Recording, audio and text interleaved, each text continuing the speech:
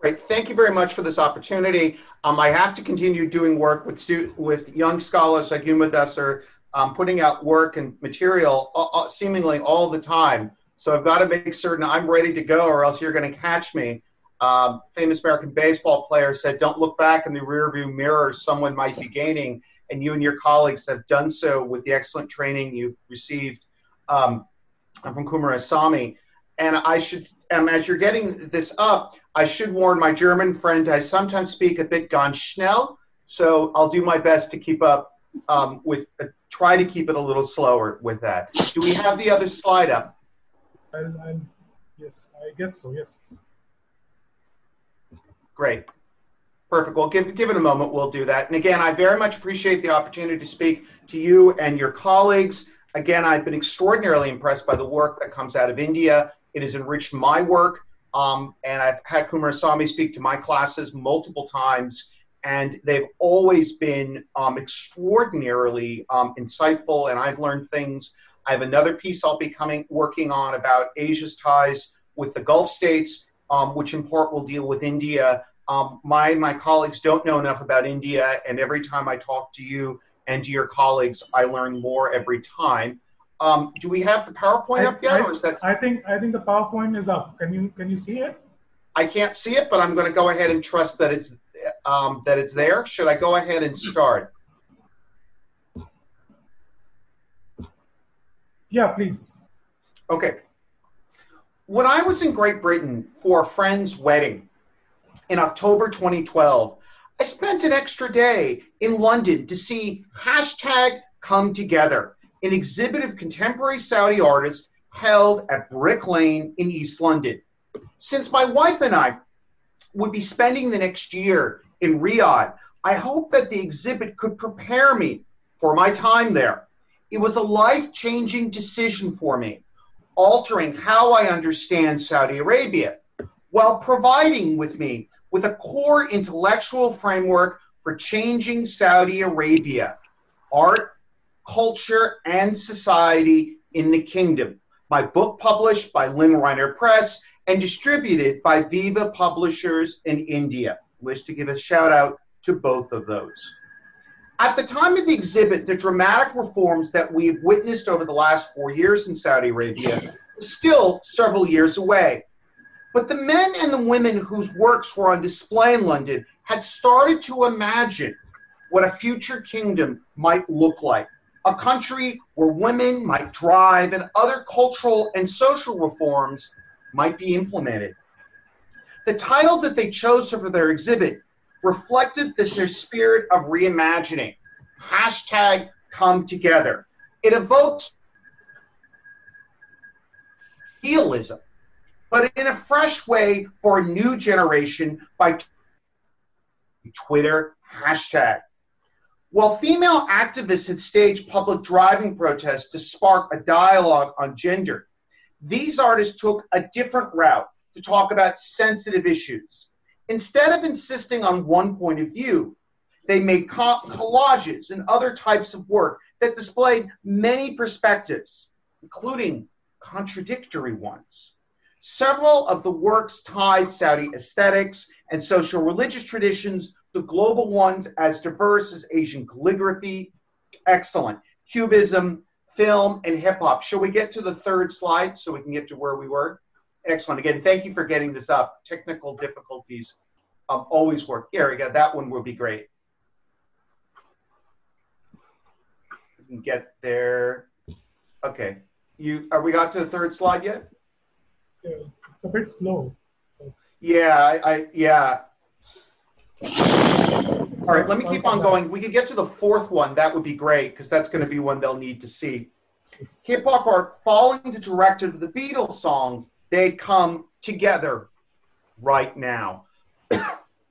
I was intrigued by the aesthetics of these works and the perspective and questions that they raised about issues central to my own scholarship of the kingdom. This was a vision of culture very different from mine in America.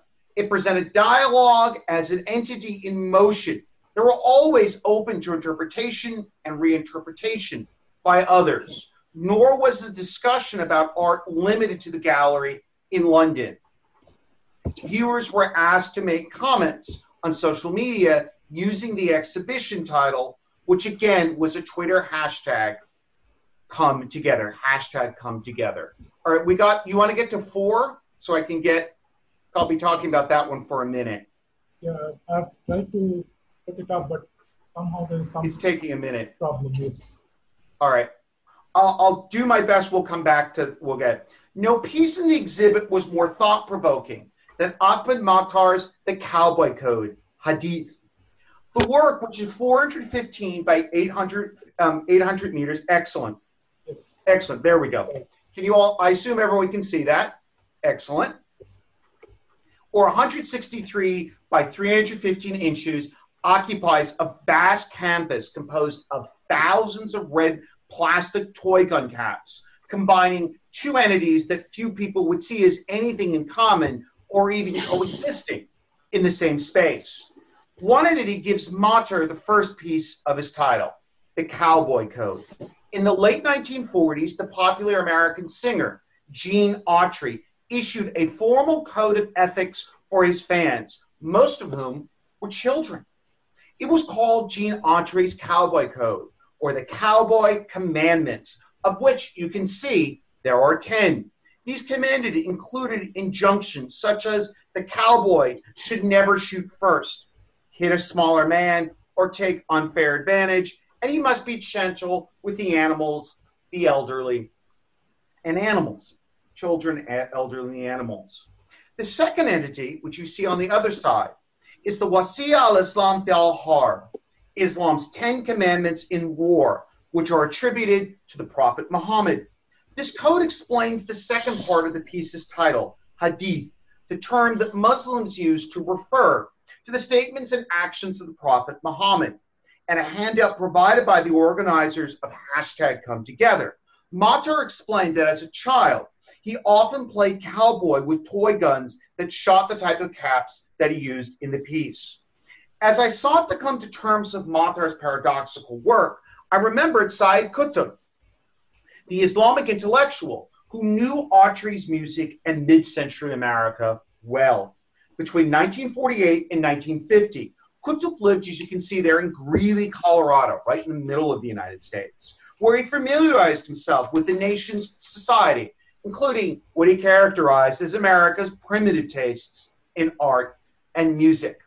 Over the next 2 decades, he became disillusioned with the whole of American art and culture, and in 1964 wrote Milestones, a book whose ideas inspired scores of Muslims to wage violent jihad against America and its allies in the Middle East.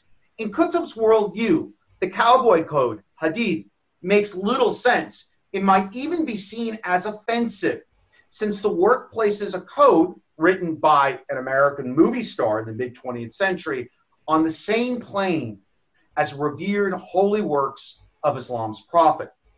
But as I looked more intensely at the Cowboy Code, Hadith, it was clear to me that Matar had developed a perspective and a provocative answer to Qutb. There are phrases in the piece, some in Arabic, some in English, with similar meanings, which are side by side with one another. For example, there is the English phrase, a cowboy respects womanhood, and in Arabic next to it, there is, he advised that you should never kill a woman, not kill a woman. By juxtaposing these phrases, Matar asked the viewer to ponder whether America's cultural collision with Islam, including one composed of toy gun caps, can produce something other than discord, namely coexistence and the emergence of common values. For Matar, this was a profound proposal. Not only had many Saudi men his age revered Qutb's book, but Matar and his compatriots had lived for over a decade in the shadow of the September 11, 2001 terrorist attacks, one of the worst examples of cultural collision in the 21st century. Upon reflection, I realized that Matar's willingness to raise the questions showed that he and his fellow artists could negotiate context that Westerners and even some Middle Easterners view as being in a state of tension, even to the point of contradiction. But these artists see such context as part of the many faces of reality.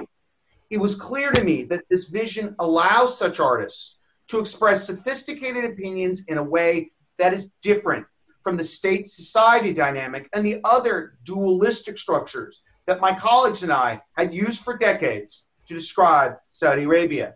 What I discovered in East London was a grassroots social discourse, one that reflected a cross-section of Saudi public opinion, drew on foreign and domestic sources, and explored the present and possible futures of the kingdom. Are we to the next slide yet, or are we still getting there?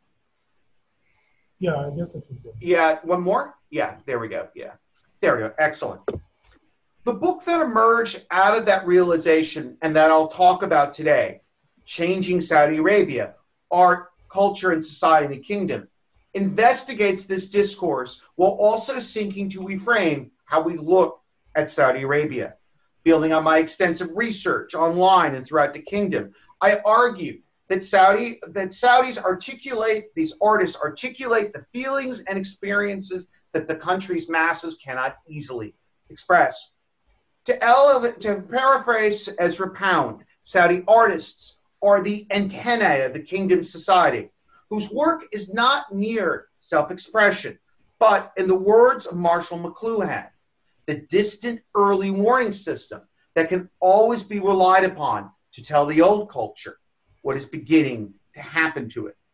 By investigating the work of Saudi artists, we can get a fresh vision of Saudi society today while starting to transcend the old dualistic frameworks long used to understand the country, frameworks which Edward Said, in his book Orientalism, wisely argued that we should avoid. Ultimately, Changing Saudi Arabia helps us understand how Saudi artists can be prophetic, can see the future, and reveal key social debates that are not as easily visible in other forms of political and social analysis. For years, observers largely overlooked Saudi Arabia's art, culture, and society, assuming that there was no way that a viable creative class could exist, no less flourish there. In their eyes, Saudis are an intolerant and inward-looking people, you can see with that denial of internet request you can see there, who seek to preserve their cultural and religious traditions against art and any other manifestation of the contemporary world, a view sometimes reinforced by some Saudis. For instance, the man that you see there, Abdulsalam Al-Wael, writing in the Saudi Arabic newspaper Al-Sharq, noted, if we can see that there's a Saudi culture and it has value, we can also say with high confidence that the contempt for the arts lies at the heart of its values. In other words, there's no art here. Such comments not only present a narrow definition of the country's culture and society, but also overlook the impact that the artistic movement had already had by the time he wrote that article in 2013. That movement began during the 2000s in Asir, and you can see Asir in the south of the country. It's in that red box that you can see there. And it's on the border with Yemen, southern border with Yemen, and it's a place few foreigners visit, but where I was able to conduct extensive research, including at Al Watan newspaper and at Al Miftaha, an enormous complex that provides studio art space to the community. Prince Khalid Al Faisal, Asir's governor between 1971 and 2007, created the two institutions as part of a program to combat extremism, especially after two Asiris, two people from this region, Wa'al al-Shahri and Walid al-Shahri, participated in the September 11th, 2001 terrorist attacks. Strikingly, shortly after the attack, Abdel Nasser Garam, a commando in the Saudi army, who ironically had actually been a high school classmate of the al-Shahris, was introduced to Matar and another group of young men at a Miftaha, none of whom had any training in the arts, by Jamal Khashoggi. At the time, Khashoggi was editor of Al Watan and a strong supporter of the arts and Al Miftaha in particular.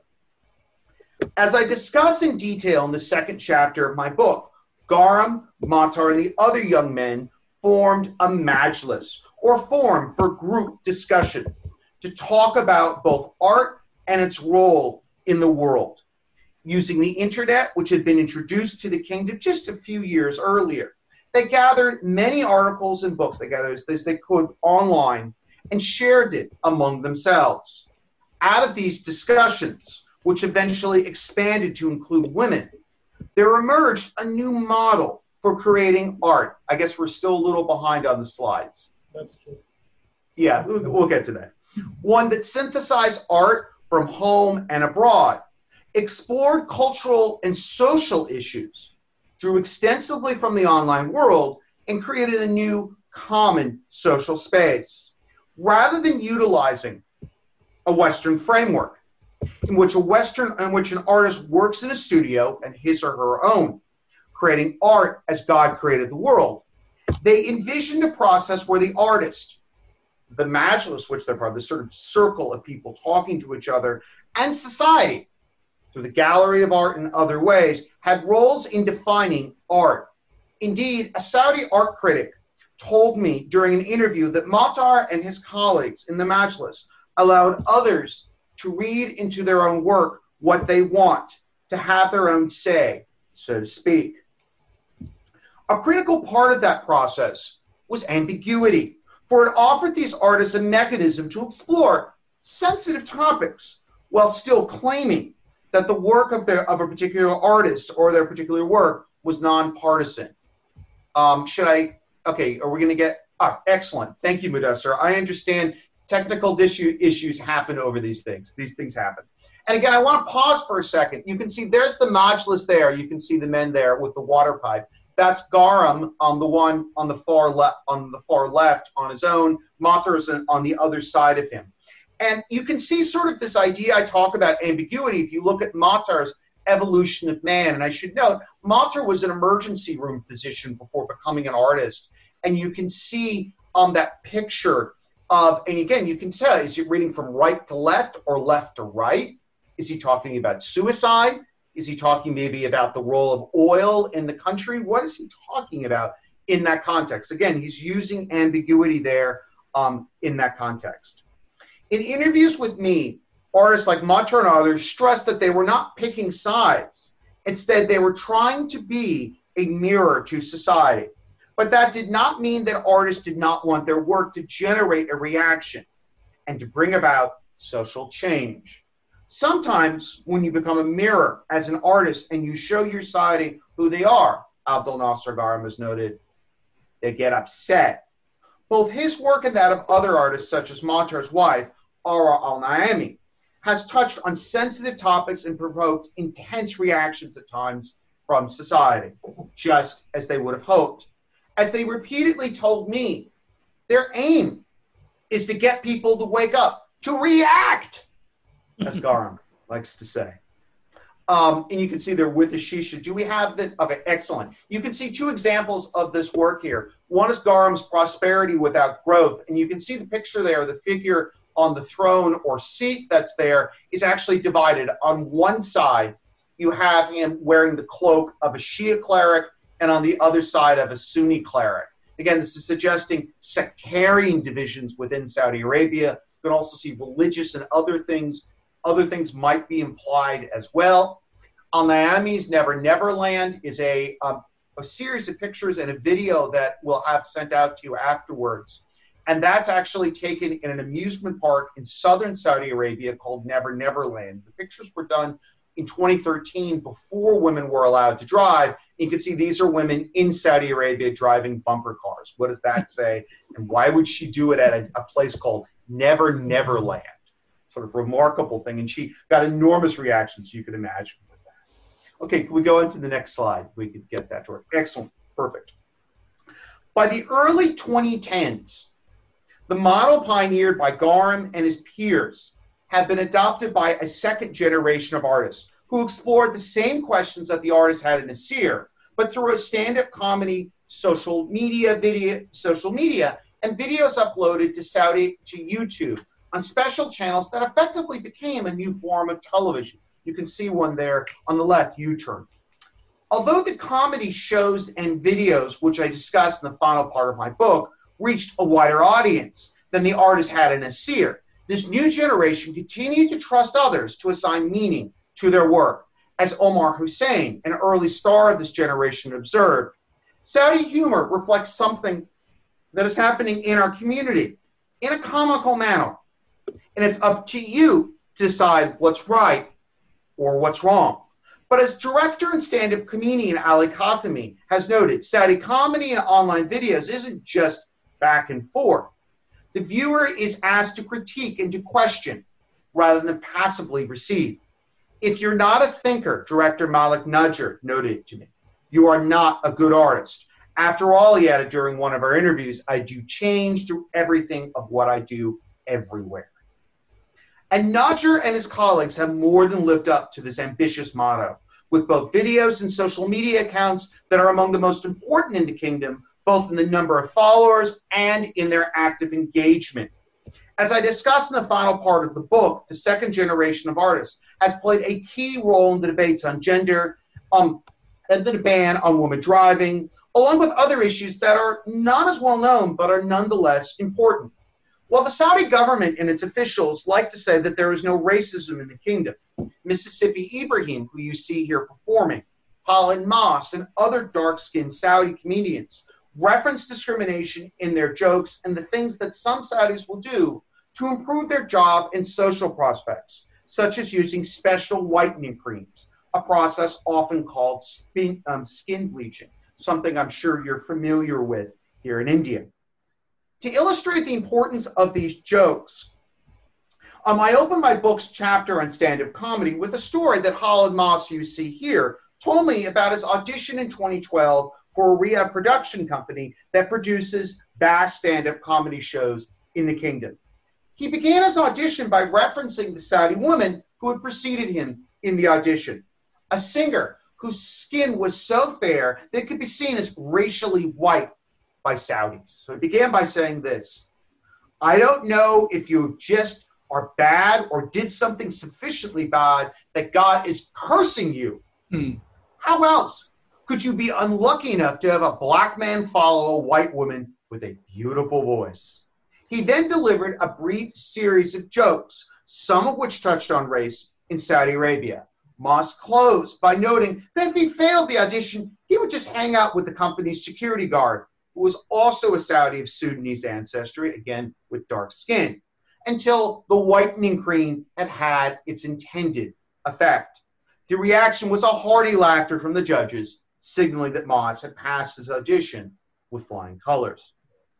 8 years after the audition, the joke that Moss made about skin whitening creams and the racial hierarchies that they promote remains relevant in Saudi Arabia and the wider world, including India. In response to mass protests about police brutality and racism following the death of George Floyd in the United States, Unilever recently announced that it's dropping the word fair from its Fair and Lovely brand and also eliminating any references to the cream's whitening or lightening effects. Other multinationals, and again, as I'm sure you know, there are many of them, have announced similar changes to their skin whitening creams. The speed and depth of these changes to prominent brands have surprised many observers, but they were consistent with the jokes that Moss had made for years, illustrating the depth of his insights into Saudi society, and by the way, to the wider world, along with the wisdom of Ezra Pound and Marshall McLuhan's vision of arts as a prophetic force rather than individual self-expression. Indeed, I framed the introduction to my book around a quotation in which McLuhan hails the arts as a type of early alarm system that provides us with ample time to prepare for social change. Nor am I the only one to realize the power of Saudi Arabia's artists in the kingdom and the wider world. Saudi Arabia's crown prince, Prince Mohammed bin Salman, often known as MBS, has referenced the country's artists in his speeches while incorporating them into Vision 2030, his initiative announced in 2016 to reform the country's economy and its society. Today, Saudi Arabia's creative class look to culture as a vehicle for transforming society from the bottom up, an approach that relies on faith in persuasion rather than toppling power structures, looking to arts rather than violence for salvation, This strategy, I argue in my conclusion, has been successful because they reject a central tenet of Western history and of Western modernity, namely that tribalism should be abandoned in favor of individualism. That has been a critical choice, for tribalism and religion are viewed with suspicion by many intellectuals in the West and in other parts of the world. Yet individualism has its weaknesses just as tribal and religion have their strengths. The latter, in fact, even addresses some problems inherent in the former, such as the lonely crowd. The people I discuss in this book wish to maintain key elements of tribalism while functioning in the contemporary world where individualism is often paramount. This paradox provides a lesson, a powerful lesson for observers of Saudi society and politics in the 21st century. If we limit our focus to the people who are most visible and at the forefront of society of government, like Khalid al-Faleh that you see here, we are likely to miss the ideas of the instrumental creators who build many other things.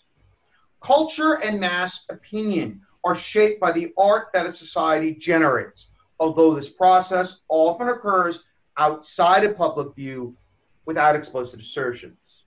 As Garam has said, people need to listen to the artist. He and other artists perhaps aspire to be, to use the famous English poet Percy Shelley's phrase, the unacknowledged legislators of their country. They begin by bringing the complex issues into the spotlight of art and of laughter. Thank you. Yeah, thank you. Bring my chair here so I can take a seat. Yes. First of all, I'm sorry for the interruptions in between. There were some, I think, that's quite all right. Problem with the sharing. It happens. Look, I consider it a success, Mudassir. When we spoke about doing this yesterday, the two of us discussed whether we should do a video or not, and we wisely decided not to do a video. So if we had issues getting the PowerPoint done, imagine what the video would have been. So we'll call it a success. So, but yeah, certainly a very fascinating, talk on a subject which is usually considered as non-existent when it comes to the Indian academia or Indian on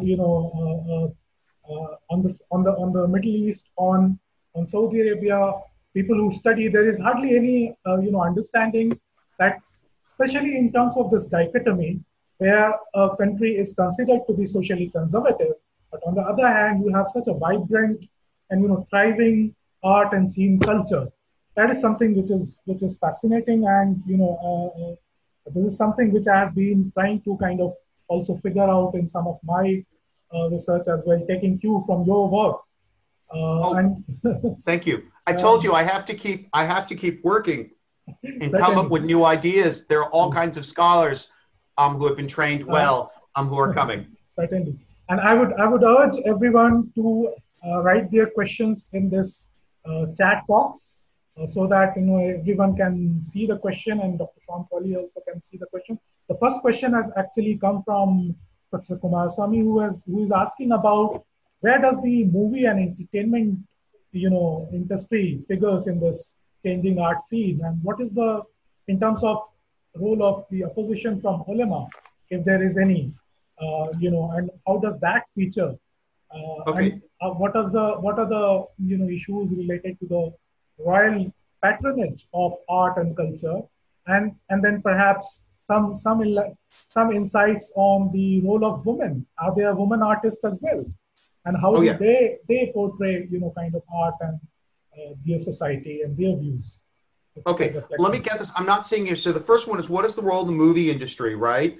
Yes. How are they funded? Was that the question? That was part of it? That was the third? No, I mean, how the movie industry and how does that feature in this larger art scene which we are talking about?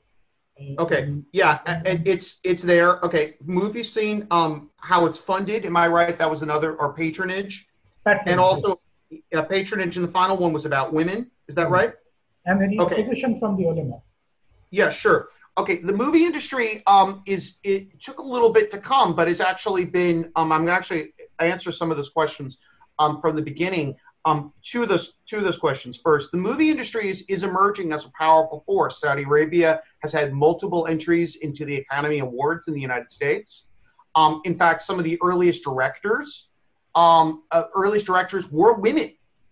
Some of the earliest movies were women. You can see some of these online. There's a whole series of movies, both movies, I should note, involving actual individuals, like people, but also movies as well. There's a movie just done recently called Masamir, which is actually a cartoon movie as well. And movies are very much emerging. There's an industry. The Saudi government, as part of Vision 2030, has identified movies as a key industry, has also just reopened, even with COVID, their movie theaters. They see movie theaters and art production as something that needs to be generated and something that their country is capable of doing. And the Saudi artists have produced movies. One of my favorites is Baraka Meets Baraka, which is a movie starring Hisham Faqih, among others, which is a movie which came out in 2016 and was nominated for an Academy Award.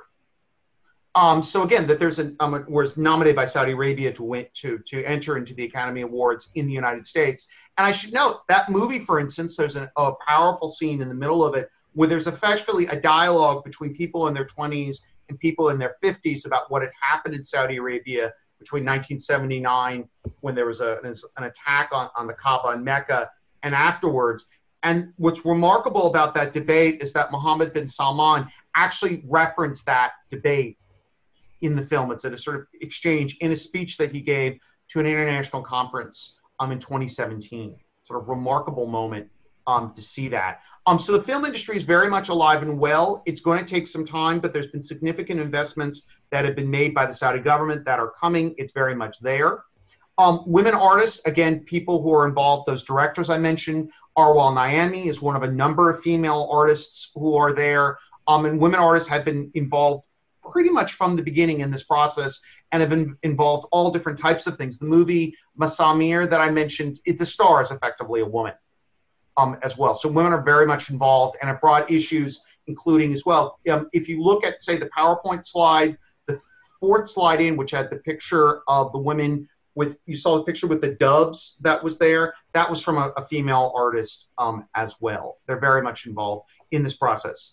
Okay, patronage is a difficult issue and a complicated issue to explain. At the beginning of the process, Prince Faisal provided sort of indirect patronage, but after that initial process, Saudi artists actually up until 2015, 2016, were actually able to get private sources and actively went out and got private sources for that money. Since 2016, since it became clear to the Saudi state that these artists were operating on their own, there's been an attempt to bring Saudi artists into the larger system, to bring them under the umbrella of the state. There's an organization called MISC, which is a nonprofit foundation run by Prince Mohammed bin Salman, that has actually brought in Saudi artists into its umbrella and promoted them. In fact, Saudi artists are now often a company when the Saudi state has a diplomatic or a cultural mission, say with the Russians or the Americans or others, Saudi art came with. In fact, when Trump came to visit Saudi Arabia in 2017, he was actually brought to a Saudi art exhibit,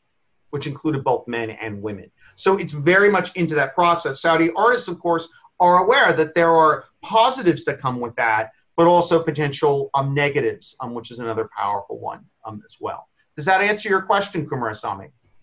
Yeah, that's your... Yes. Okay, I know I've got one here from Dr. Sheenian. Cinema is a growing area in the kingdom, which several directors and producers import on important works. Okay, there are a whole series of them, both men and of women, that are there. As I mentioned earlier, Ali Al-Khatami is certainly one.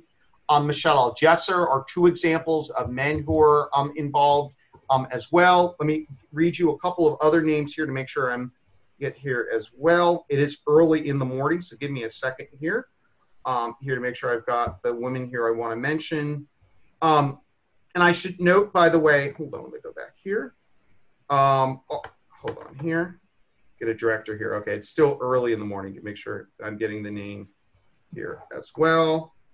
Okay, Ahad Kamal is another one. One called Sanctity, which is actually up online. A very beautiful film that if you get a chance to do that as well. and Ahad Kamal's is Haifa Mansour is another famous director as well. Those are just two examples of directors. And I should know also about these directors, a number of these directors, such as Bashar al-Jasser, who actually had a piece entered this year in the Sundance Film Festival in the United States, are being trained in the United States. So those are a couple of examples of those names. I can send some more names as well. Does that give you a couple of answers? Actually, Joseph, do you want me to send you some links? Would that help as well? Yeah, that would perhaps be good. There are a couple of more questions, which I've got in the chat. Yeah, I want to make sure we've got other questions with that. We have one very interesting question from Muhyiddin Ahmed, who is a journalist based in New Delhi. And he asked, what about the perceptions from outside? When the more Saudi Arabia tries to open up, the more un-Islamic, quote unquote un-Islamic it is considered by those sitting outside the country. I mean, how does Saudi Arabia or the kingdom or the monarchy reacts to that?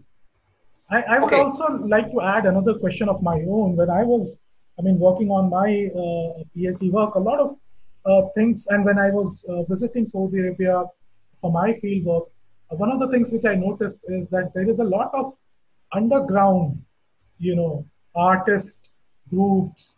There are lots of music groups underground, because at that time it was not yet, allowed to have, music groups and bands and Western groups, which were actually going outside Saudi Arabia sometimes to participate in these kind of, music, festivals. But within the kingdom, they were doing underground. So how has that, considering the kind of change which is going on, how has that kind of changed in the past few years? Okay, so the first one was sort of how are there outside perceptions to Saudi film? Yes. Okay, so, outside perceptions. Overall, or within the kingdom? One is the question regarding outside, how the perception about Saudi Arabia opening up the society being so un-Islamic, how is that, viewed outside, and the reaction from inside? Oh, sure. Okay. When we look at the art thing first, within the kingdom, there's still a debate as to whether this is fully Islamic or not. There are still significant portions. There's still portions of Saudi society that are not on board with this. That's the first thing. That's the first thing to say. There are still groups within the kingdom, but they're not necessarily the dominant voices they were as well. One of the things that is, I think, most striking about Saudi artists and about Saudi comedians, and Saudi comedians most strongly felt this, but other artists as well, is that one of the things they wanted to do was transcend the cultural barriers between the more what are seen as a more secular and a more religious view, and consciously developed artistic visions that would speak to all of society at once. Remember, I mentioned about contradictions or things that we see as inherently contradictory. They actually pushed to be able to talk to both sides, so that, for instance, at a Quranic recital, you could actually have a stand-up comedy routine. And that the idea that their art would be respectful. If you look, for instance, at the video "No Woman, No Drive," starring Hisham Baqi, you can note they're all wearing sort of full Saudi outfits. They don't have musical accompaniment, for instance. They're only singing. They don't have instruments or other things. And again, they say very consciously at the beginning, we're doing this as a sort of respect the Saudi cultural and values. And there's been one of the things that they were aware of was that an earlier generation of Saudi artists and television were hit very hard by the religious divisions within the society in the 2000s. And those groups had to move, and that forced even some directors to even move to Dubai and to get out of the country. This is their 2000s. And they consciously wished to avoid that. And so part of what they're doing in their religious and other things, and this is, I think, important to realize. This is an important cultural thing to realize. We tend to think of state versus society as a state versus society. So you're in these artists, you have to worry about the state coming down on you like a load of bricks. That's actually not what they're more worried about. What they're more worried about is somebody out in society getting sufficiently angry at them that then the state has to act. In that context. And so that's a sort of powerful thing, a sort of perceptions both inside and outside. Okay, there is a significant anger within the United States, within the Western world towards Saudi Arabia. There is no question about that. There are also those within the Islamic community that are very ambivalent towards Saudi Arabia. That is an issue that has been in the past. That has even got an issue as well.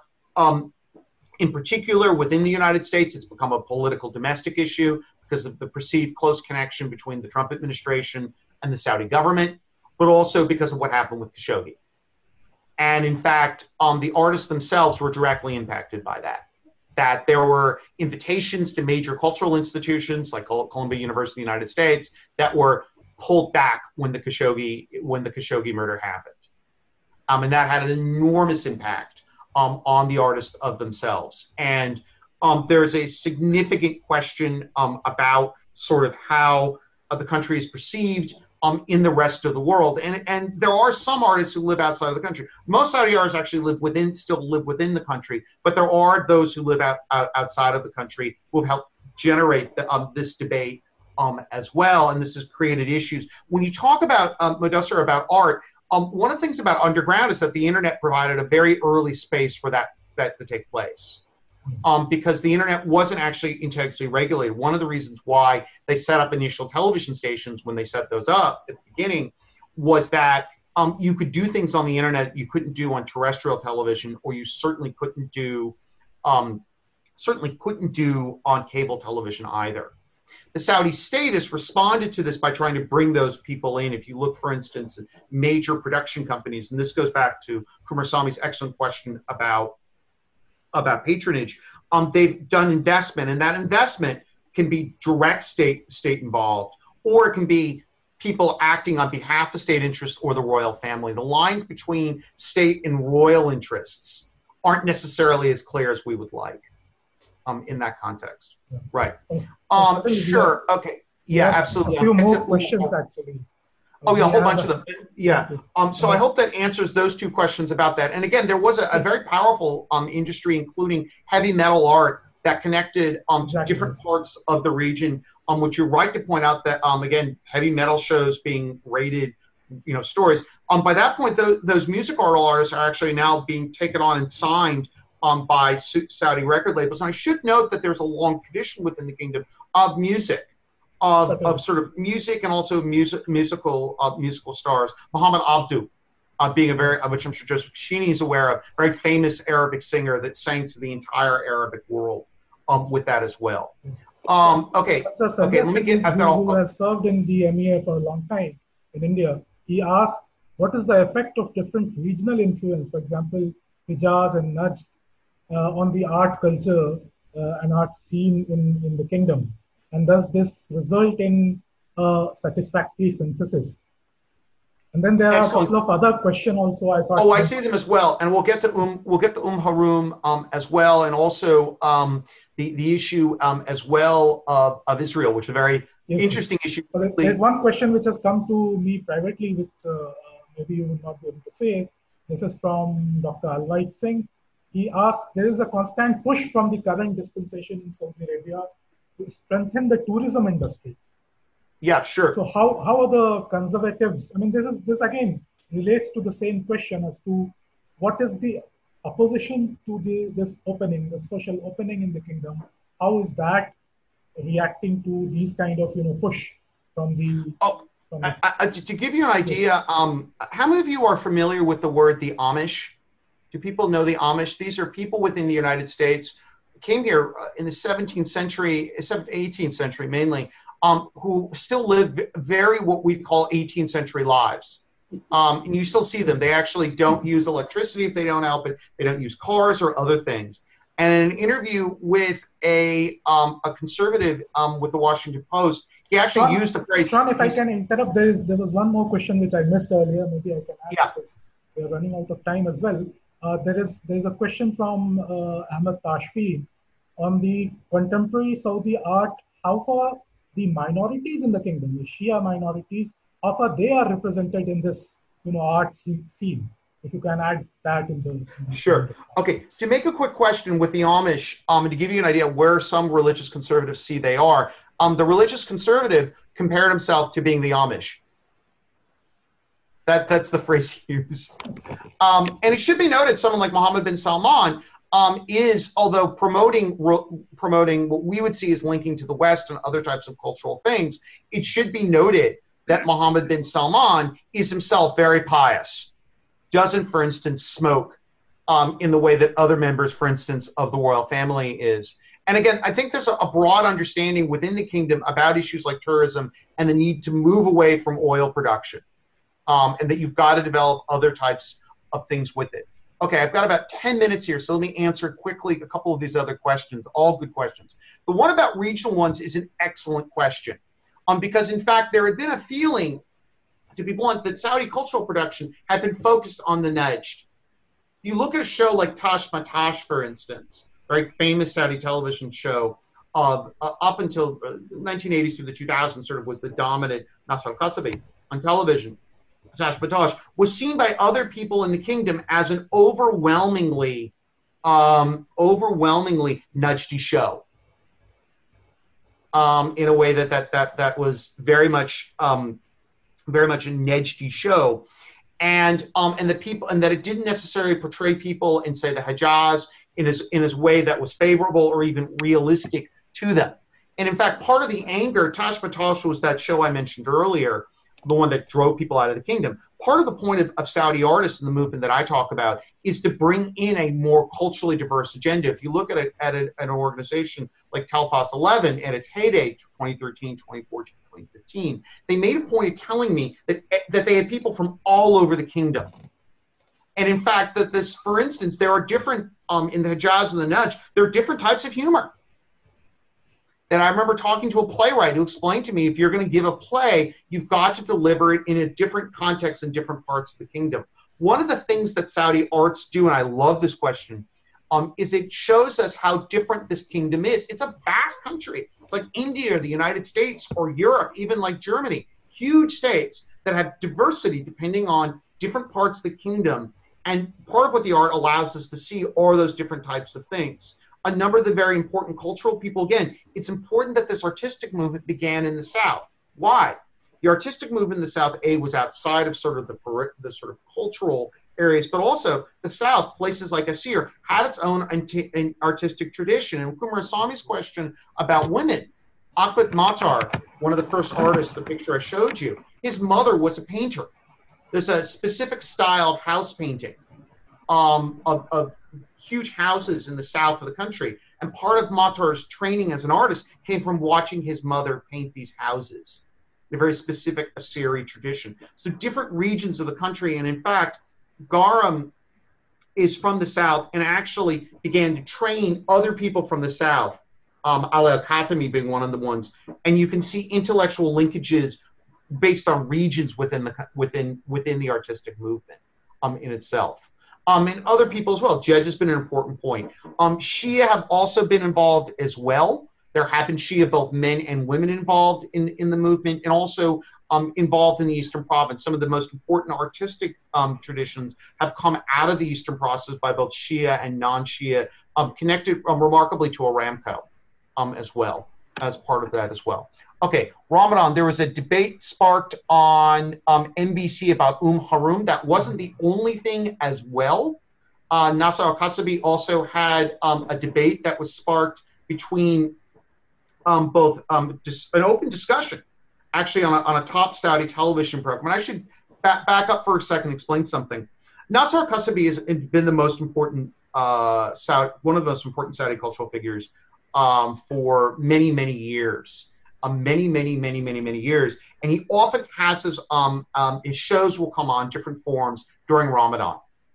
A year ago, for instance, he actually did a very famous show called Al-Asuf that actually looked at Saudi cultural, that actually looked back at Saudi history, back to the 70s, and actually showed the storming of the Grand Mosque in Mecca. Sort of had that as a powerful moment and talked about the emergence of religious reforms and strong religious movement within the country. And so those always take place during Ramadan. And during Ramadan, these are things that people watch right after sunset, after they've broken the fast. These are hugely things. So he had that on his show. There actually was a debate about whether they should have diplomatic relations with Israel.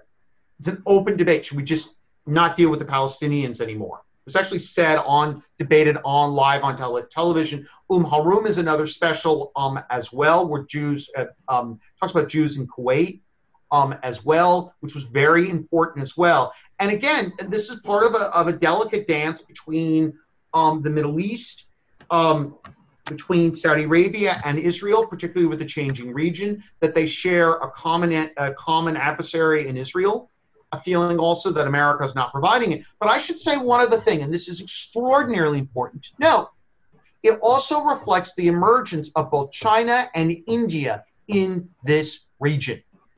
It should come as no surprise when anyone talks to you about Harum that there is one country, and this is from Coomarasamy, and again, nothing is done alone, that is allowed to fly over Saudi Arabia to get to Israel. That's India. Last year, 1 million people flew on the flight between New Delhi and Tel Aviv. Coomarasamy earlier this year gave a lecture where he told me that the flights were packed with that. And you can see this emergence. Both China as well as India have invested greatly in this Middle East as well. You can see that transition should be noted as well. Israel also plays a key role in Red Sea Indian security, which is emerging as another powerful political issue and military issue as well. Israel is one of a number of navies, along with India and others, that has a presence in the Red Sea as well, and in the Mediterranean. So when we talk about those issues, I should say a plug. I actually have a piece coming out in the next couple of weeks that will talk about these issues in greater detail, but it also shows that emergence as well. And I should note as well one other thing, and this is something I talked about in my first book. There were Jewish communities in Saudi Arabia. Najran being an excellent example of. There were Jews in Saudi Arabia up until the mid-1950s. And many of them did not leave initially in 48. In fact, it's sort of remarkable with Najran in the south. If you visit Najran, people will tell you, yeah, we remember that. They'll bring up the Jews in Najran were both silver and goldsmiths as well as gun makers. It's an interesting position to be in that tribal context. And I should note, Najran is also interesting. It has a large, along with Eastern Province, a large community of Shia. And that Najran, and in Najran, people will remember. They actually show it to you, as well. One person told me about being online at a museum in Washington and seeing people talk in both Hebrew and in Arabic. He recognized it was Najrani Arabic. Okay. All righty. During Ramadan, okay, I got the Harum. Are there other topics that are cultural here? Yeah, absolutely. Almost any cultural topic you can imagine is going to end up being discussed. And I should note one other thing about arts as being sort of predicting the future. Nasser Kasabi in Taj Mahal actually had in the early 2000s actually showing women driving. Almost 10 plus years before the event actually occurred, you saw this on Saudi cultural context. Remember, art is a context where people can imagine things. I've got 3 minutes here. My time is almost up. Let me read this question here. I think perhaps we can leave it at this perhaps, and we also need to wind up on time. Okay, let me finish this point about Nasser Kasabi. Just one more question was there on religious police. Maybe just a minute or so. Yeah, one thing I should note: Nasser Kasabi produces his work on Saudi. For instance, he's had close relations with the royal family. The previous king, King Abdullah, was called his biggest fan, and he's done his work on SBC, which is a network owned effectively by the Saudi government. 60% of it is owned by the Saudi government. And he's had enormous things. It should be noted, Nasser Kasabi had to leave the kingdom and has still done some filming. In fact, the same series that had the issues that between men and between the conversation about Israel was actually filmed in Dubai. And you could see there was actually sort of scenes that were clearly not set in Riyadh. Yeah. So I think you have really given us a very fascinating insight into the art scene, the budding art scene, and flourishing art scene in the kingdom.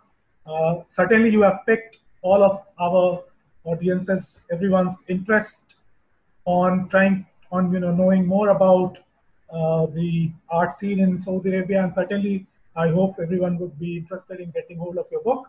I'll now hand over to Professor Coomarasamy for his conclusion.